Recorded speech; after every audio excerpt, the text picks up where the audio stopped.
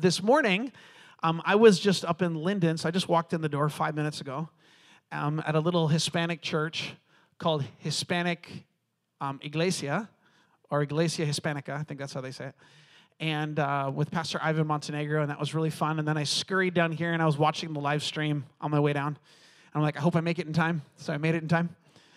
And so it's really good to be here. So if you want to give, you can give in the little box in the back. And or if you want to turn to someone here today and just give them $100 because you're feeling generous, I think that'd be a really good idea too. But God is faithful. So I just want to share a message that I felt like God put on my heart for today. And here it is. So if you can grab your Bible, go to the book of John, chapter 8, starting at verse 1.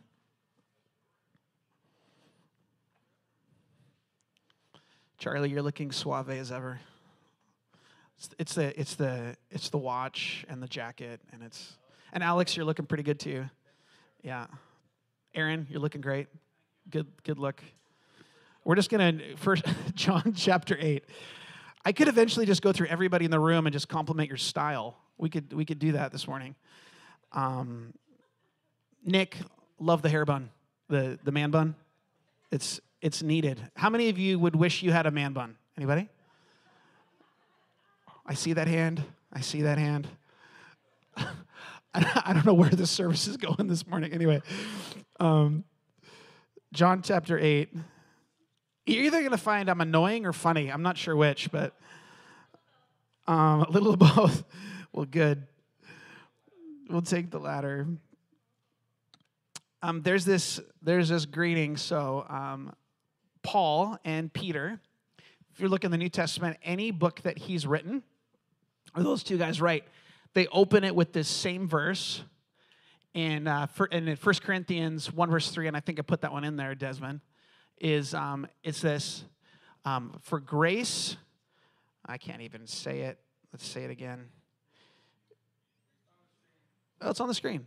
Grace to you and peace from God our Father and the Lord Jesus Christ. Every single letter that Paul writes and Peter writes, he says something about grace and something about peace. And then at the end of every single one of these letters, there's a similar prayer at the very end. So apparently this whole grace and peace thing is a really big deal. And this has been stirring in my heart all week. Grace and peace to you from God our Father and the Lord Jesus Christ. So, and so I think it's like 13 books of the New Testament say something about grace and peace. And so I wanted to kind of talk through this a little bit today, and I guess the question is, what is grace? What is peace? And I can say this, God's plan for my life and your life is that we would walk in ever-increasing grace and ever-increasing peace. So let's pray. Jesus, thanks for everybody here. Lord God, what an honor. What an honor to get to talk to this crew. We just pray today. I pray every word from Jeremy we would forget, and every word from heaven we would have seared upon our heart. So Jesus, change me. Work in me. We just say like Samuel did, speak, Lord, your servant is listening. Can we just say that together? Speak, Lord, your servant is listening. God, we need to hear from you. Everyone said? Amen. What is grace? So there's this book in the Old Testament called the Book of Esther. And if you're a woman and you grew up in church, you probably love Queen Esther. You love Queen Esther? Chapter 5, there's this part in the story. She becomes the queen of this Gentile king, this Persian king. And they find out there's a plot to destroy all the Jews. And so Esther finds out from her uncle Mordecai, who works for the king, and they say, Esther, you need to go before the king and plead for the lives of our people. And the problem is, if you didn't get summoned by the king, but you decided to walk in, and if he was having a bad day, if he did not extend his scepter to you, you're dead. And that was the way it was. And so Esther puts on her royal robes, puts on her royal crown, and walks into the throne room knowing this could be her last day. She walks in, and the king takes one look at her extends the scepter, bids her to come in, and basically says this: if there's anything you want, it's yours. That is grace. We all could walk into the very throne room of God, and in our own merits, we do not deserve to be there. And in fact, we would die if we stand on our own merit. Jesus dresses us in robes, royal robes. He puts a crown upon our head. We step into his throne room, and he extends a scepter. And he says, I delight. What are you asking for? I delight in you. That is grace. It is delight-filled favor. That's like whatever you want. Phil, whatever you want, I'm writing the check. Whatever it is, like, I got it. I want to give it to you. This is grace, which sometimes get confused with mercy. Mercy is not getting what you deserve. Grace is receiving what you don't deserve. How many know we need a lot of mercy? And we kind of need a lot of grace too. Grace. And then the second thing is, what's peace? Peace is like the Old Testament, it's the word shalom. And rabbis would actually greet people and they would say, shalom to you, shalom. And shalom means wholeness, fullness, delight, nothing lacking, complete. It's kind of like a wall, like think of like a stone wall, and there's no gaps in it, there's no holes in it. It's not a bumpy wall, but it's smooth, it's perfect, it's not going to fall over, it's solid, it's firm, it's peace. There's this tradition in rabbinic tradition where they would say this: God created everything in shalom. That means everything was perfect, everything was right, it was full, it was delightful, it was happy, it was whole. And then we lost shalom. And things fell apart, and things were not perfect, and it was broken, and things got ugly and twisted. And the Hebrew, the rabbis would say this: there was shalom, shalom was lost, there will be shalom. So when they would greet each other, they would say, shalom, he will bring shalom again. Grace and peace, or shalom, to you from God our Father and the Lord Jesus Christ. Oh man, you guys, we need a lot of peace. We need some stinking shalom. Because there's gaps in our wall. There's brokenness. The wall looks like it's going to totter and fall over. There's brokenness in relationships and scars from our past. And this prayer that he was praying was, may you receive wholeness, delight, restoration to everything in your life. Grace, strength and empowerment, delightful favor to you, and peace, shalom. Everything in its right place. Matthew 5:9 says, blessed are the peacemakers, or the shalom makers, for they shall be called the sons of God. You know, I think it's really interesting. We're not called to be peacekeepers. We're called to be peacemakers. Think about it. It's not about keeping people at odds apart. It's not about trying to make sure that conflict isn't there. No, blessed are those that make things whole. Oh, guys, that's a lot harder than just keeping conflict down. Because being a peacemaker means you go into the conflict. Being a peacemaker means you might get shot. Being a peacemaker means you go in the midst of trouble and trial and trauma and you say, I'm supposed to be here. This is the call of the sons and the daughters of God, that we would show up in the middle of the trauma and say, grace and peace to you. It's kind of a proactive thing. It's when a brother's walking in a sinful pattern. It's when two friends are at odds with each other. It's when somebody feels more superior and you come along in humility. It's never about superiority or being about the more spiritual one, but it's out of love. We refuse to let sin bring death. That's a peacemaker. Paul and Peter open up every single one of their letters with grace and peace to you. And in all of their letters, there were some crazy situations. There was one guy that was sleeping with his mother-in-law. There was other people sacrificing things to idols. There was rich people oppressing poor people. There was brokenness and weirdness and twistedness, not shalom, in every single one of these churches. And they open up the prayer with this simple statement: you need grace. You need peace. How many know that the peace is a gift? The grace is a gift. I can't make my life whole. You can't make your life whole. Man, we need this gift of grace to us.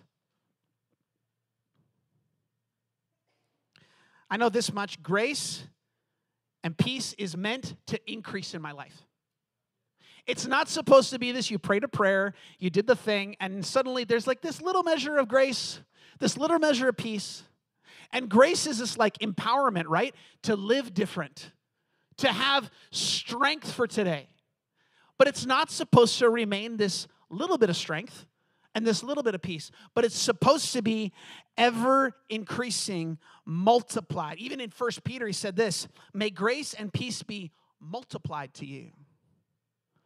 That's like somebody walking up to Charlie and said, I'm going to give you double the cryptocurrency that you have in your bank account every day for the next 5 years. I mean, that's multiplied. More, ever increasing. We need grace today for our relationships, wisdom, favor, kindness, for the plans that God has for us next year to overcome sin, to step into victory. The second thing is that grace and peace looks differently at different times. You know, I'm a dad of a 10-month-old that loves to teethe. Well, I don't know if she loves it, but she's teething and she likes to wake up at weird hours. I need grace because I don't know what to do because she keeps crying. And we're tired and cross-eyed. And we need grace. And you might need grace because you're a grandparent or you're a son or you're whatever, and you're walking through something. Or maybe you have an issue at your job and in your relationship. You need grace. You need God's favor. And you need to know today that God delights in giving you grace. He delights in giving you the strength you need for whatever it is. And it's going to look different at different times. I think this goes without saying, but grace and peace is multiplied by God, not by us. I have no ability to get grace or peace in my life. I feel like, you know, in this season of COVID, everybody's going to a counselor these days. Because we got isolated and ripped apart from each other, and there's so much brokenness, and when you're isolated and all you see is you see all the junk in you, and you're like, man, I'm a piece of work. I need some help. And counseling can be awesome and really good things can happen out of it. But transformation and wholeness comes from the peace of God. It's not about trying to navigate our brokenness. It's about God filling in the broken places. I do know this, though. It says in 1 Peter 5:5 that God, get this, gives grace to the humble. God gives strength and empowerment to the humble. In other words, God gives grace, his supernatural strength. It even says this in the Amplified. It says, God gives grace who put the apron on. God gives grace to those that take the servant spot. God gives grace to take the lowest place at the table, say, I'm going to serve, I'm going to give, I'm going to help, I'm going to come underneath. Why is that? Jesus, on the night he was betrayed, took a towel, took a basin, and he washed his disciples' feet. When I go to the place of serving, I'm going to where Jesus is. And where Jesus is, there's strength. You need grace for your life? Where are you pouring out? It's a cool analogy that you might have heard before, but there's in Israel, there's this place called the Dead Sea, and then there's another place called the Jordan River. Now, the Jordan River is a normal river with fish and vegetation and all sorts of stuff, and it flows north to south, and it's teeming with life. The Dead Sea is a giant sea with an inlet, but no outlet. And many of you that have ever been to Israel, people even go into the Dead Sea and you can float on the top of the water because you won't sink down because there's so much salt there. There is nothing alive in the Dead Sea. If there is no outflow in my life, life will slowly be cut off. You might say, I don't really have anything to give. Oh, whatever. You know how to make cookies. You know how to give somebody a hug. You read something in your Bible this morning that encouraged you. Maybe you should share that with somebody else. You have a gift that you could give away. If there is no outflow out of your life, the life flow in will slowly cut off. Where are you pouring out? If your life is about you, your life will start to get sad. Because we were not meant to live for ourselves. We were meant to receive and have it flow through us. And I have found in my life, I have been the happiest when I receive something from God and I give it away. Finances, joy, a word from Him, a skill, a talent that I have. When I take that and I give it away, I find that God gives me something more, and then I give that away. And then He gives me something more, and then I give it away.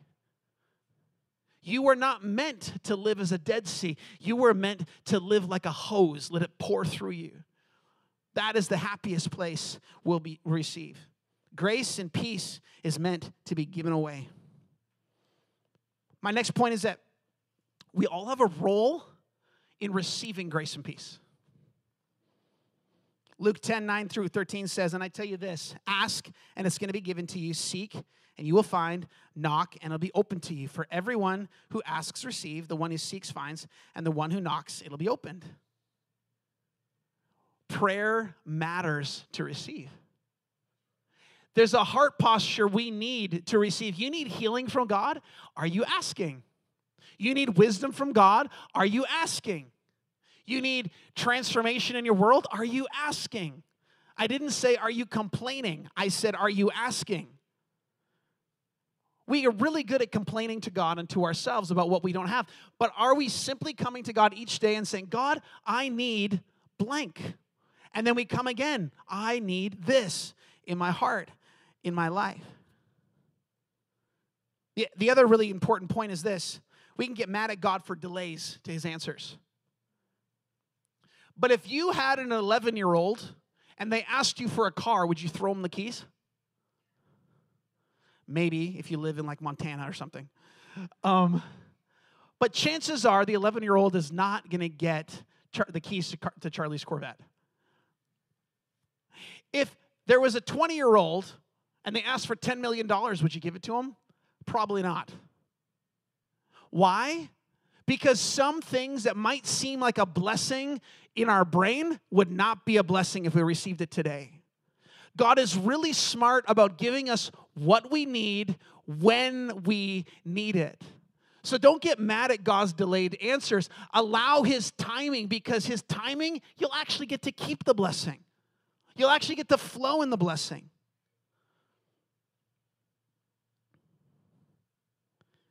God gives grace and peace through prayer. I mean, just like how all of these verses go, they open up grace and peace to you from God our Father and the Lord Jesus Christ. And at the end of each book, again, grace, peace to you from God and the Lord Jesus Christ.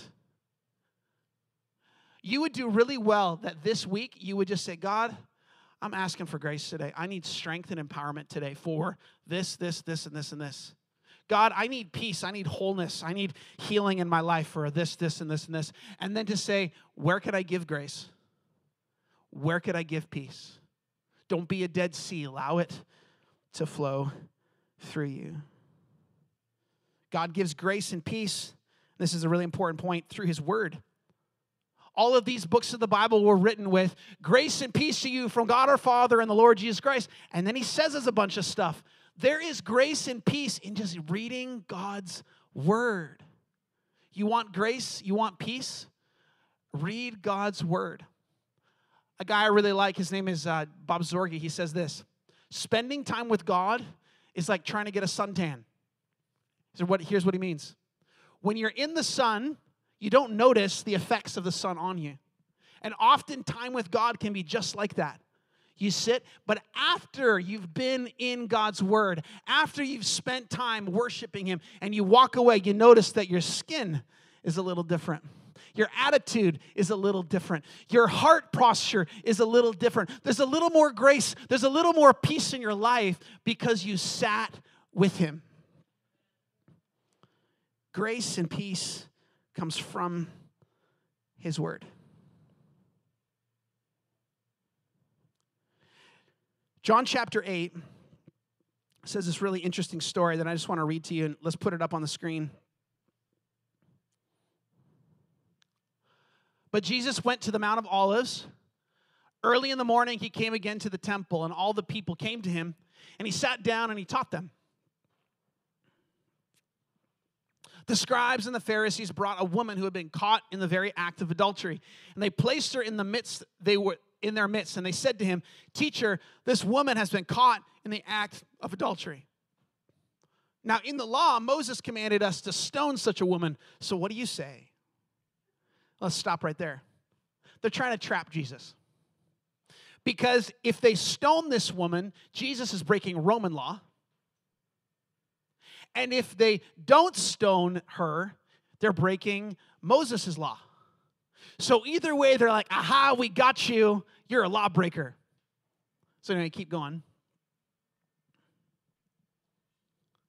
This they said to test him, that they might have some charge to bring against him. Jesus, though, bent down and wrote with his finger on the ground. Sometimes the best thing to do is say nothing. Next passage. And as they continued to ask him, he stood up and he said to them, "Let him who is without sin among you be the first to cast a stone at her." And once more he bent down and he wrote on the ground. But when they heard it, they went away one by one, beginning with the older ones, and Jesus was left alone with the woman standing before him. Jesus stood up and he said to her, "Woman, where are they? Has no one condemned you?" She said, "No one, Lord." And Jesus said, "Neither do I condemn you. Go, and from now on, sin no more." 3 things happened in this story. 1, she received mercy. She deserved, you look at the Old Testament, you look at what was written in the law, she deserved punishment. She broke the law. She did what was wrong. Romans 4 says this: when the law came into my life, sin sprang to life. When the law said, "Do not covet," I suddenly wanted to covet. When the sign says, "Don't walk on the grass," what do you want to do? Walk on the grass. And Paul goes on to say, it's not that the law is bad.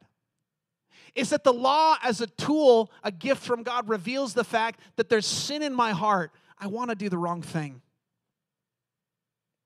And God says, you can't actually even change your heart. You need my help to want the right things. So this woman, deserving death, deserving punishment, stood before Jesus, and the first thing that happened, all these accusations came, and they came with their rocks in their hand, ready to throw them. And all of us had had people throw rocks at us, and all of us have had rocks in our hands, ready to strike, ready with an accusation, and guess what? We're right. They are a sinner. They have messed up. They deserve the punishment coming to them. And all of us have had rocks thrown our way, and guess what? We deserved it too. But Jesus bends down on the ground and doesn't say anything to all the accusations.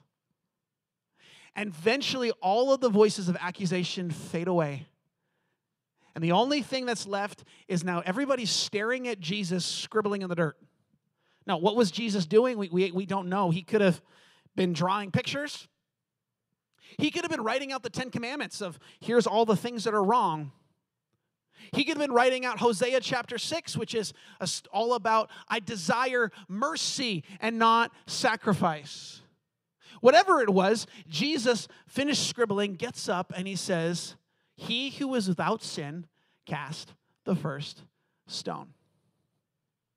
The first people to drop their stones are the older ones. Why? The older you get, the more you realize you don't have it all together. So they drop their stones and they walk away. And the younger ones are still standing there. Why? The younger I am, the more convinced of my righteousness I am. The more convinced of how right I am, the more convinced that I got the right answers. But as life goes on, we get a few bumps and bruises, don't we? We learn a few things. And so one by one, all the stones are dropped until eventually everything's very quiet. And the only thing left is this woman in the dirt and Jesus next to her. He turns to her, picks her up out of the dirt, and says this, woman, where are your accusers? She looks around. They're gone. Jesus looks at you. Jesus looks at me. And he says, where are your accusers? And the reality is, when it's answered in the cross, all the accusations go hush. Because they got nothing on you when it's answered in Jesus. He paid the price for every failure, every choice, everything that messed up, even the thing that you messed up on 30 seconds ago. He reached into that place and he touched that spot and he said, my blood pays the price for this. Period. She received mercy. Guess what? She received grace. He then said to her, woman, go and sin no more. Now, Jesus isn't going to say something to somebody without the power for it actually to happen. Go and sin no more? Really? If Jesus says something, that means he's going to give the grace and the strength to do it. He gave mercy, he gave grace, and he invited her into a place of peace, wholeness, nothing lacking, everything fixed. Now, we don't know what this woman chose. We don't know if she ended up leaving her life of sin. We don't know if she did what Jesus said and started following him. All we know is that he gave her this opportunity. I do know this simple thing. Jesus doesn't condemn me, but my sin does. It says in Hebrews chapter 4, and this is a sobering thing. Hebrews 3:12, it says, take heart, brothers, lest there be in you any evil, unbelieving heart that could lead you to fall away from the living God. But encourage one another daily, as long as it's called today, so that none of you would be hardened by sin's deceitfulness. Here's what happens when I persist in a life of sin. Jesus looks at me and he says, I don't condemn you. But when I walk in sin, I'm taking steps away from him. And so he stands right here and he says, come back over. I don't condemn you. And we persist in our ways of sin, whatever that is, and it hardens our heart. It deafens my ears to the voice of God. It makes me dull to him and his ways. Are you softer towards the voice of God today than you were a year ago? Are you harder to the voice of God today than you were a year ago? Jesus picked her up out of the dust and said, I don't condemn you. Go and sin no more. Why? Because if she continued in the same place, 6 months from now, she's going to be in the exact same spot with a bunch of people with stones lifted in their hands once again. And once again, Jesus will show up in her life and say, I don't condemn you. Silence. I paid this all in the cross. But if we don't leave what we've walked into, we'll just go around the mountain again and again and again and again. And he'll keep saying to us, I don't condemn you. I don't condemn you. He condemns sin, but we have to let go. 1 Corinthians 10:13 says, no temptation is overtaking you that is not common to man. God is faithful, and he will not let you be tempted beyond your ability. But with the temptation, he will also provide a way of escape that you might be able to endure it. I get this. I get that, there's a part of me that goes, man, like, Jesus, touch our hearts because we're not perfect and we make choices that we wish we wouldn't have. I know this one thing about this woman is that day she saw the love of God. And love will help me overcome sin way more than fear. I'm not good at overcoming things just because I'm afraid I'm going to go to hell or get punished or whatever. Eventually, fear fades. Eventually, I'm not afraid. And eventually, love is a lot stronger than fear. Our whole world system is based on fear. You go to work and you get a demerit, you get your dock and pay. You do this, you do that. Relationships fall apart. It's fear-based, but God's economy is love-based. We change not because we have to, but because he's so good. It's God's kindness that leads us to transformation, not his wrath, not his angry shaking fist over our head. No, but the extended hand of a father that says, I pick you, I choose you, I'm for you.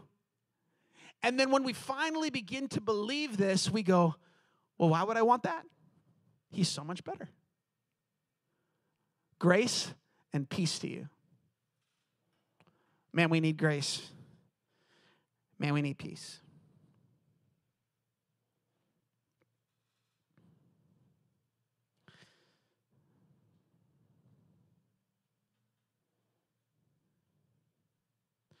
I'll say one final thing that I thought was pretty interesting. This word called cheap grace versus costly grace.